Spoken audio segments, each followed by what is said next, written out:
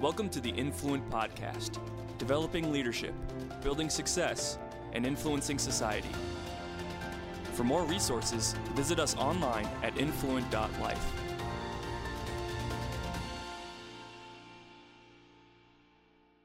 Hi, everybody. Welcome back to Influent Live.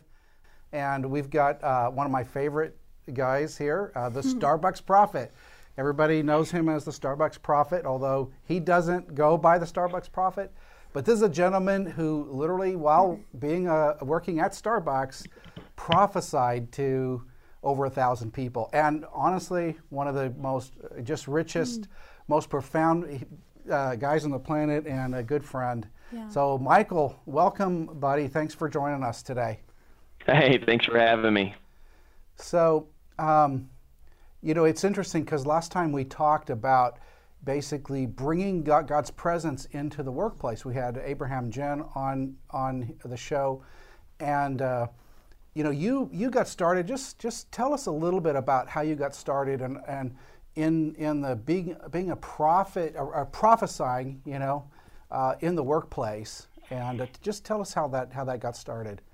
Yeah, I had a really pretty standard view of what it meant to be a Christian. That you either were in full-time ministry or you were in the marketplace, and that there was this dividing line. And I didn't have any men in my life that showed me that you could have a furious love for God and that you could be successful in the marketplace. And regardless, whatever success looks like to you, that's not a dollar amount. That's a quality of life thing.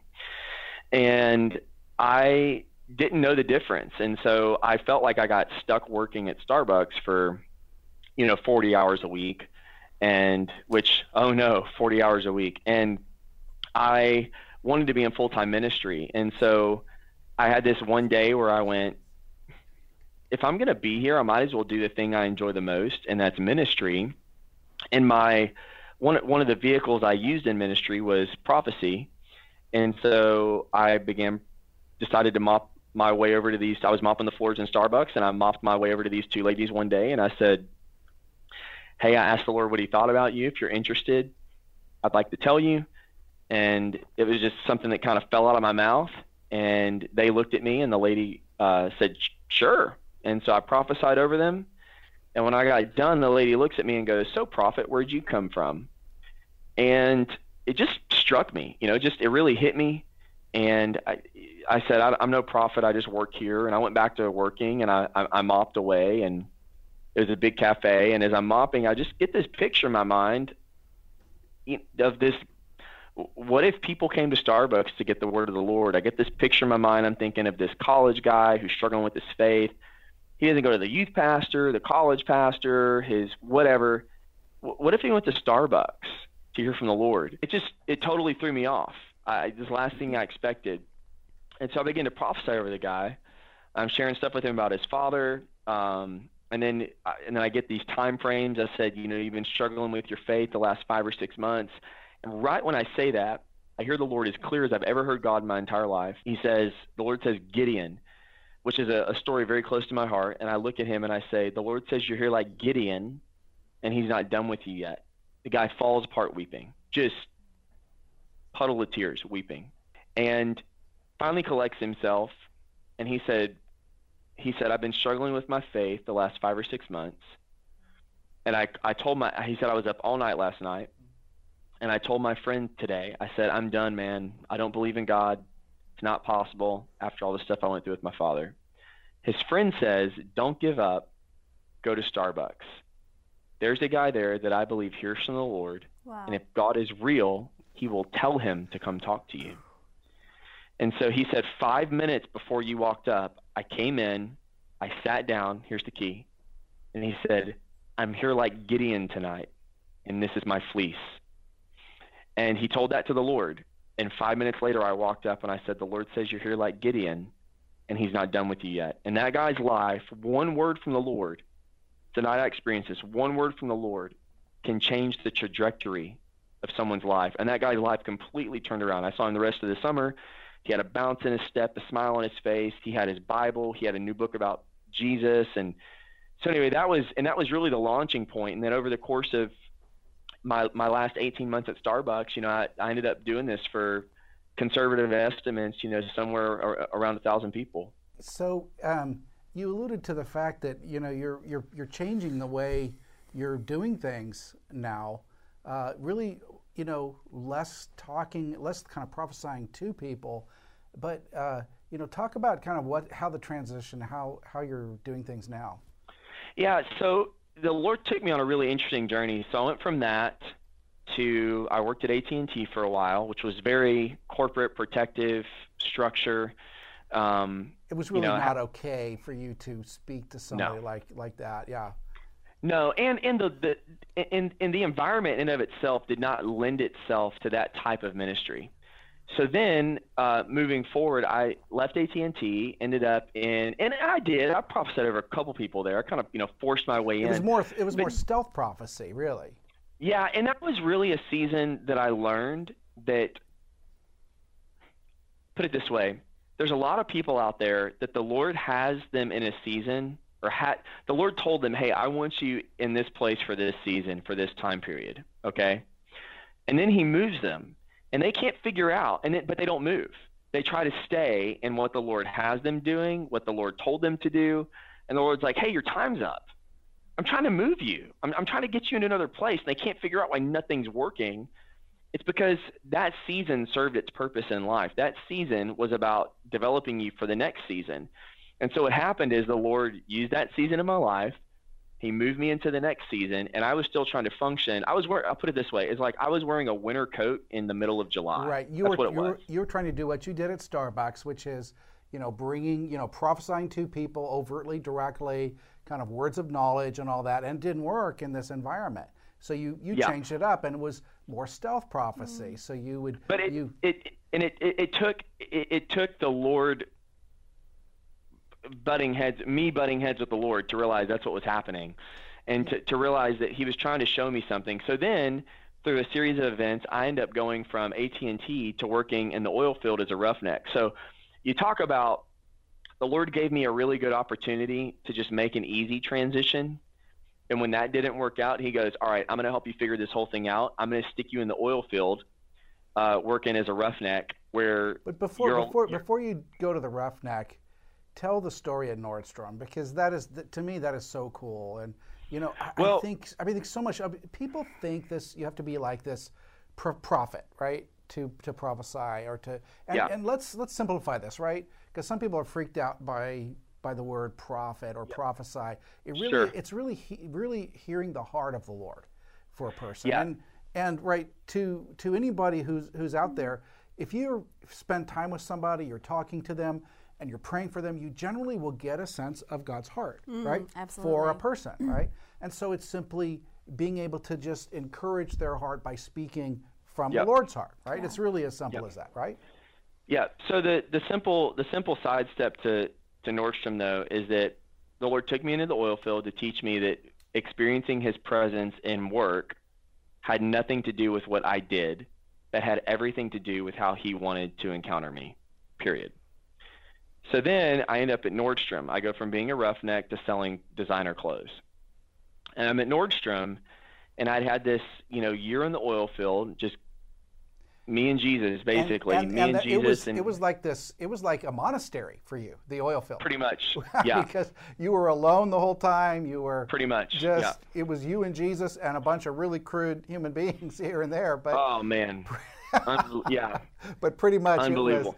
It was you and Jesus, and so you just got really vertical, and I mean, you got wrecked, right? Yeah, for I Jesus. did. I would be power washing these mud tanks. I would be pressure washing these mud tanks out, and literally would be listening to worship and would just be weeping out there. And the great part was I was using a pressure washer, so people just thought I was getting wet. Nobody knew I was actually crying. I'm out there just bawling, just encountering the Lord. And so then I end up at Nordstrom. I'm selling designer clothes. Obviously, it's kind of an AT&T setting, but what the Lord did is he goes, all right, you didn't get it at AT&T. Here's the oil field. Now I'm going to give you another shot at this. That's basically what happened. So up at Nordstrom, and I'm talking with a guy at Nordstrom, and he goes, and I had prophesied over just one or two people, but it became more like something happened to me. There was a boldness just to talk about Jesus in normal, everyday conversation, to make it normal. And I walked up and these guys are talking about like dinosaurs and aliens or no, they're talking about aliens or something. And I walk up and so they want to know my perspective on it. And then the way the conversation went is the guy goes, "Surely you don't take the Bible literally." And I went, "How else would I take it?" And he goes, "Seriously, Michael, like you don't believe that men were on the earth at the same time as dinosaurs?" And I was like, "Well, what kind of conversation do you want to have? I mean, if you want to go there, let's go there." And then the guy says, the guy goes, "Seriously." So we talk, a customer walks up, everything gets interrupted. Well, one of the guys listening to this whole dialogue, which I'm just giving you goofy cliff notes of, he walks over and he goes, "Hey, seriously, I've never met anyone who takes the Bible literally. Like, what makes you say that it's literal?" And I just looked at him and I said, "Stephen, have you never asked the question who Jesus is?" And he looked at me and I said, "Have you ever asked the question who this man is that claimed to own all the angels and no one argued him? Have you ever asked the question, who is this man that we divide the timeline of history by his birth, and most people divide the ages by his second coming?" I said, "Have you never asked, this is a real conversation. I said, have you never asked the question, period, why guys like guys like Napoleon would say, Jesus, I know men, and Jesus Christ is no mere man. Charlemagne, Alexander, Caesar, myself, all founded empires, but upon what genius do we base our creation? But upon force. Yet this man has founded his empire upon love, and at this moment, millions would die for him." I looked at him and I said, Larry King said, if I could interview anyone in history and ask them one question, I would interview Jesus of Nazareth, and I would ask him, "Are you indeed virgin born? This explains history to me." And he looks at me and he goes, "Who are you?" and it opened up this dialogue to where a couple weeks later, I don't remember the exact time frame, 2 weeks later, 5-6 weeks later, something happened in his life where he had to make a major transition. And I got the chance at 9:30 at night to stand in the parking lot and pray for this guy and give him the testimony of Jesus, which is, according to Revelation 19, which is the spirit of prophecy. I got to pray for him. And, you know, we stay in touch once in a while, but it was at that moment that I realized, and here's the deal, the words that I spoke to him meant nothing if the excellence that I worked with did not back it up, period. And that's the thing, is that what gave me the ability to speak into someone's life at work like that was that the excellence in my life provided the context and the foundation for me to speak in. I mean, yes, he respected you greatly because of the way you carried yourself at work.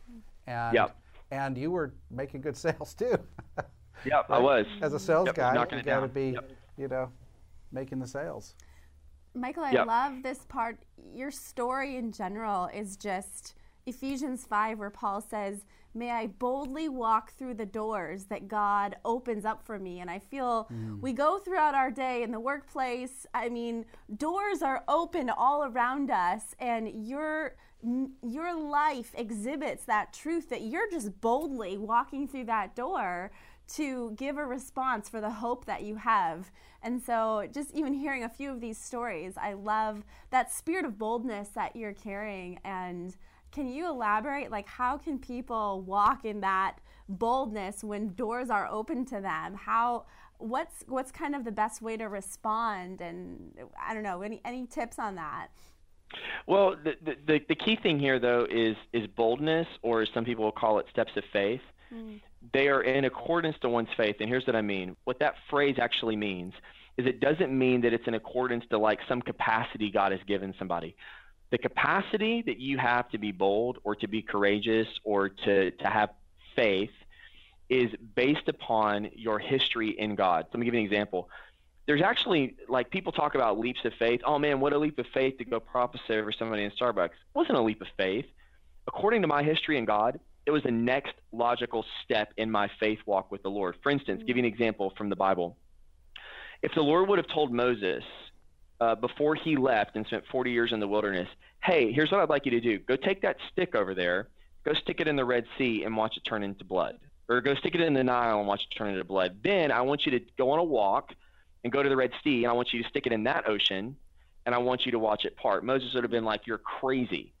So what the Lord does is he takes him in the wilderness for 40 years, brings him back, starts to bring a dynasty to its knees by incremental crescendoing acts of faith, so that by the time Moses got to the Red Sea, then it wasn't a leap of faith for him. It was the next logical step of faith in his walk with the Lord. So for me, there was no parting of the Red Sea.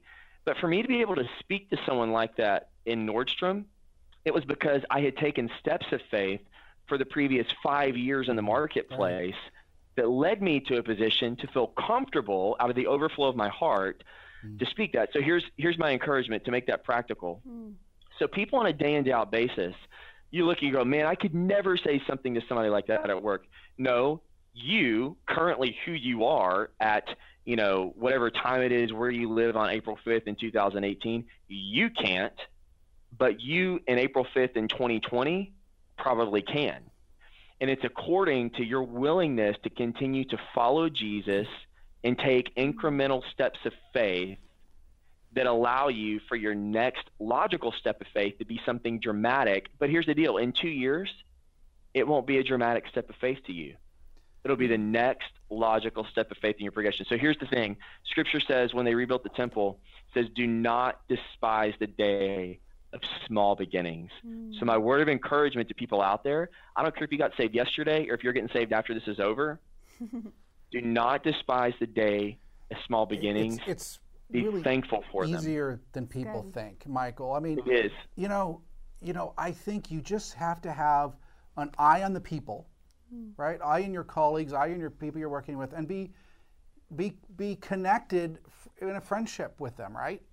First, and I think most Christians do that, but I think the second step is have your eye on Jesus, and to simply be talking to him, having a conversation and being full of God. I think that's really the main thing. And then you can actually speak to them, and you're speaking God's heart. You may say, God's, thus saith the Lord, or you may say, I think Jesus is telling me this, or you may say, you know what, here's what I think. And after you do that 10 times, they go, what the heck, how are you nailing this? It's heavy, but it's being connected to Jesus is really all it takes, is to be connected to Jesus on a daily basis. No, it really is. It's much easier than people think, but everything easy is difficult at first, period. And that's something people forget. There's a great book, I recommend this, called The Slight Edge. If you haven't read it, it's a book everyone should read annually next to the Bible. But he talks about that everything difficult or everything easy is difficult at first. And so for a lot of people, the idea that doing something like this is difficult, it may be at first. But here's the reality. Everyone functions differently. Like if you go into the Old Testament and you look at the different people that went into just say building the temple, one of the number one people that is mentioned in there are women that weave. But these women, they're skillful in their work, but the first day they picked it up, they probably had no idea what they were doing. And I think that's what most people are like when they're trying to implement Christianity into their workplace. They feel like it's insignificant. They feel like it doesn't matter. It's messy. It's hard to handle. They don't really know what to do with it. And they're like, is this ever going to matter? Yet we look back 6,000 years ago, and guess who's mentioned as having a wise heart, being a skillful worker? Some woman who learned how to weave because she was excellent in her craft. Yeah. So when we gain a long-term perspective on this, it takes time, it takes repetition, it takes continual faithfulness. When it talks about Abraham being, right, it was credited to him as righteousness.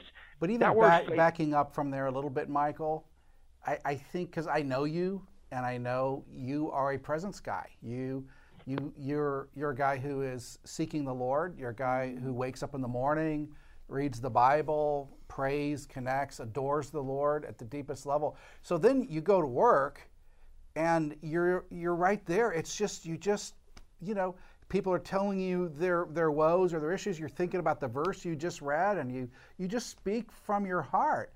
It's really natural. It's an outflow of the presence that you bring and the way we've prepared our hearts. And this is what I mean by being connected, right? Wouldn't you agree? Yeah, so if you're walking with a coffee cup, it's not Starbucks or some coffee shop and it's open, and somebody bumps into you, right? It spills the coffee, right? But here's the thing. Whatever comes out of that cup is what was in it to begin with. Right. So that's presence. So the presence is what you put in the cup. It's what you put inside of you. And when you bump into somebody, whatever comes out of you is the overflow of what's inside of you. Yeah. So if somebody bumps into you and you get angry, it's not what did that person do to make you angry. It's what do you have inside of you that anger was the first thing that came out of you. Love, so joy. Exactly. Right? So peace, if you want endurance, love, joy, kindness, peace, goodness, faithfulness, self-control, these are the fruit humility. of the Spirit. And so those things are in us, which they are in us, right? They are, because it's the fruit of Him, and He's in us. And But here's the thing about that fruit, though. Where is fruit? Where is fruit?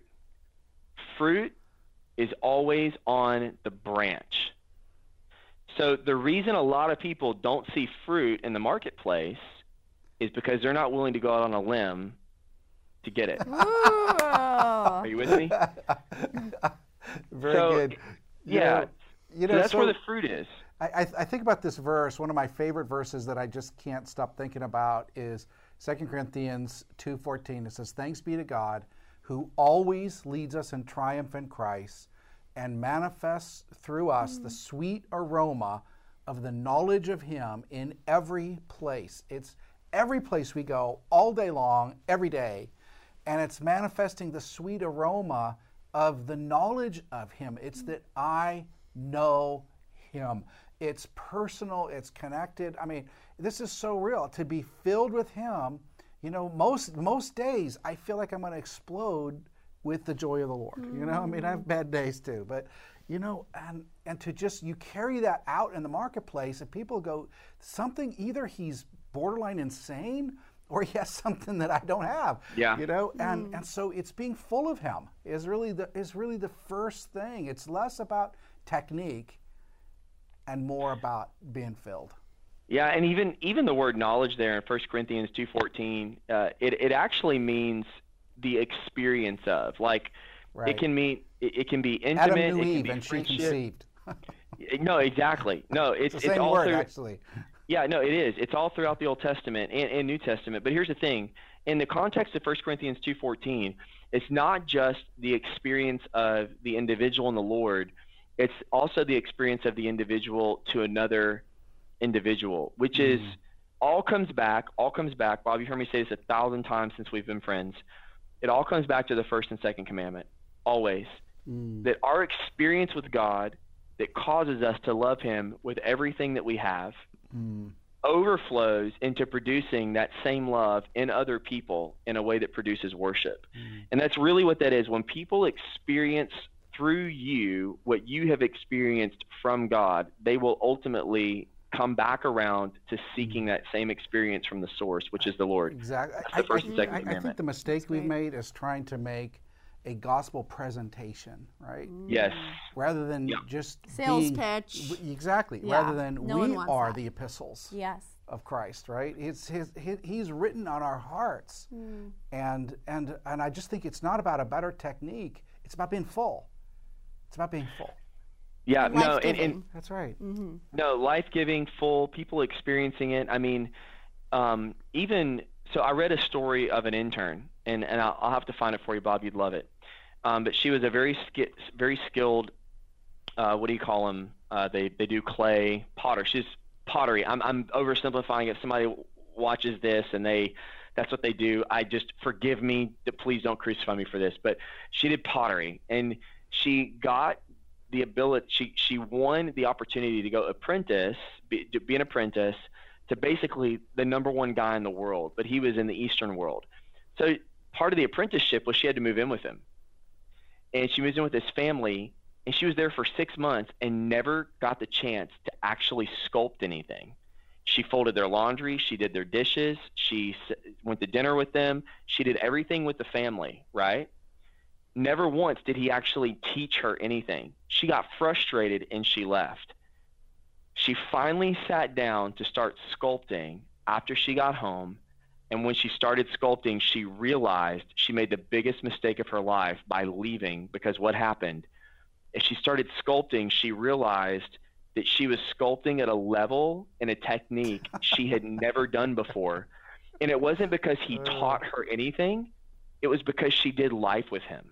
Yeah. And to me, the most effective form of evangelism, the most effective form of bringing Christ to the marketplace, of seeing the kingdom of God manifest in other people, is simply by doing life with them. And to me, that was the big transition. It was learning not just to do life with other Christians, but learning to do life and bring the aroma of Christ to other people who have never experienced him. And as they breathe that in, watching it manifest in their own life in a different way.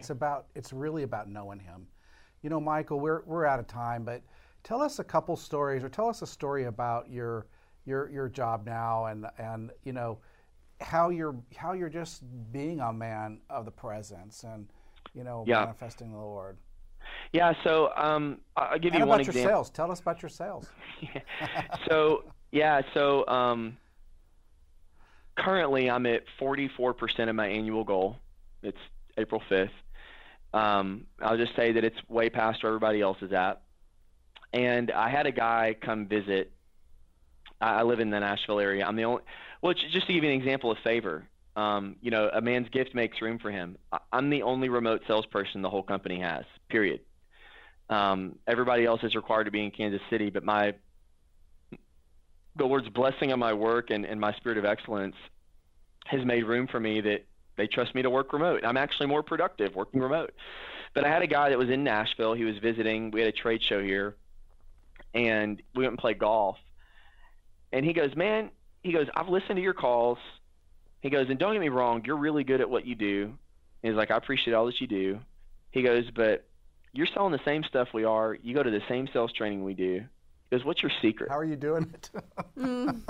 And so we talked for a few minutes, and I was real transparent with him. And what was amazing was because he asked the question, he was willing to receive what I had to say.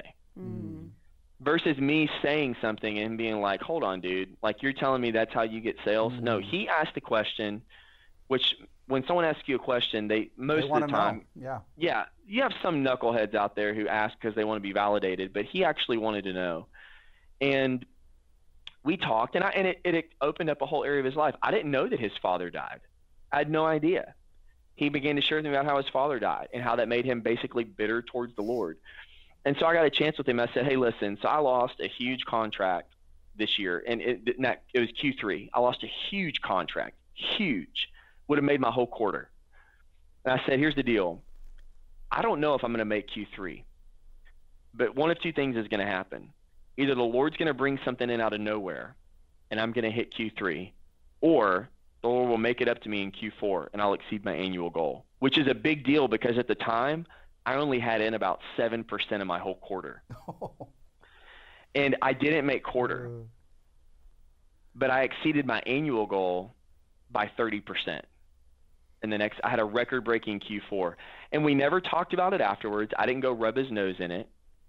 But I know based on the intensity of that conversation, he had to have looked at the numbers and been like, man, he told me this would happen. And let me be transparent. It's hard to explain it's hard to explain what happened, but it would be like getting up in Q4. It would be like a baseball player getting up and hitting back-to-back grand slams in the same game.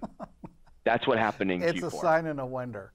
It was. It really was. And so, but now, here's the thing, though. Our level of conversation was always surface level. Now, it's here. And here's what I've learned, and I'll just share this last thing. This is probably one of the biggest things the Lord has impacted me in the last couple of years in the marketplace. When I was younger, I wanted to get up in front of people. I wanted to preach in front of the masses. I wanted to preach in front of thousands. And I thought that meant impact. Here's what I've learned in the last few years, and has become deeply ingrained in me. The impact now, the level of my impact is not dictated by how many people I speak to, but by the level of change in one individual. And that's what I learned is Jesus spoke to thousands, but he was deeply invested in 12 men, even one that he knew would fail him. He poured everything he had into him and was still willing to see him succeed, even if it meant total failure. And that's been the thing for me is like people in the marketplace, if we can get our minds around that our level of impact in eternity may be dependent upon the one person that we steward, it changes everything. You got to be sensitive to the seasons. It might be. I mean, when you're a roughneck in the oil field, your job you were just to go vertical. There was really no horizontal responsibility. 100%. It may be you're taking care of your elderly mother, bedridden, and your job is just to care for one. That's really okay. But everything we said applies. That's right. Carry his presence and communicate with the Lord. Be connected at the deepest level, right? Yeah, it's the stewardship. It's the parable of the minas. 1, 5, and 10. The owner would have been equally as proud of the one guy who produced 2 as he was of the 5 guy who produced 10. It's not about what you have. It's about what you do with what you have that moves the Lord's heart. And so if the Lord has you going vertical, go vertical. If the Lord has one person in your life at work, do life with that one person and give them the aroma. The 1 Corinthians 2:14, give them the aroma of Christ. If the Lord has you as a CEO, you've got some thinking to do. So anyway, I know we're out of time. That's good. So Kelly, I know this is your heart too. Go ahead. So how do you carry the presence? Well, I really wanted to say, bouncing off of both of you, is that this is a worthy assignment. There's so many things pulling for our attention and what muscle am I going to work today, but really working that muscle of stepping out for God and learning to hear his voice and just sharing whatever, listening to that still small voice and sharing is a worthy message that can deliver someone's soul from spiritual suicide. And that it's Michael, you're full of these stories and we've barely scratched the surface, but I just wanted to honor what a worthy reality this is to be developed in our own lives. And so personally, cultivating the presence is just constantly talking to God just in my heart and, throughout the day, just engaging the Holy Spirit. And Jeremiah 33:3, call to God and he'll answer you and show you great and unsearchable things that you know not of. He really does respond if we call to him. So simple childlike faith.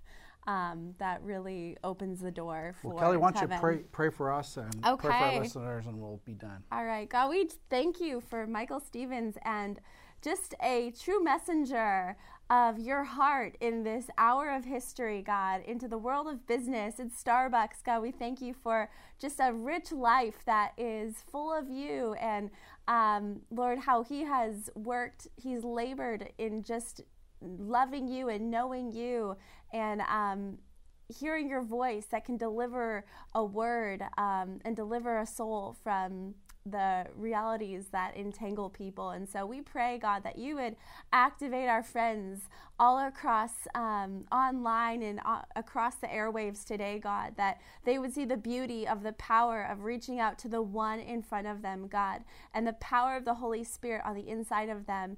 By their weak glance of faith, their weak action, God, releases power to impact people more than we realize. So, God, we thank you for our brother. We bless him, and we thank you for all our friends today. In Jesus' name, amen. Amen. God bless. We'll see you next time for another great show.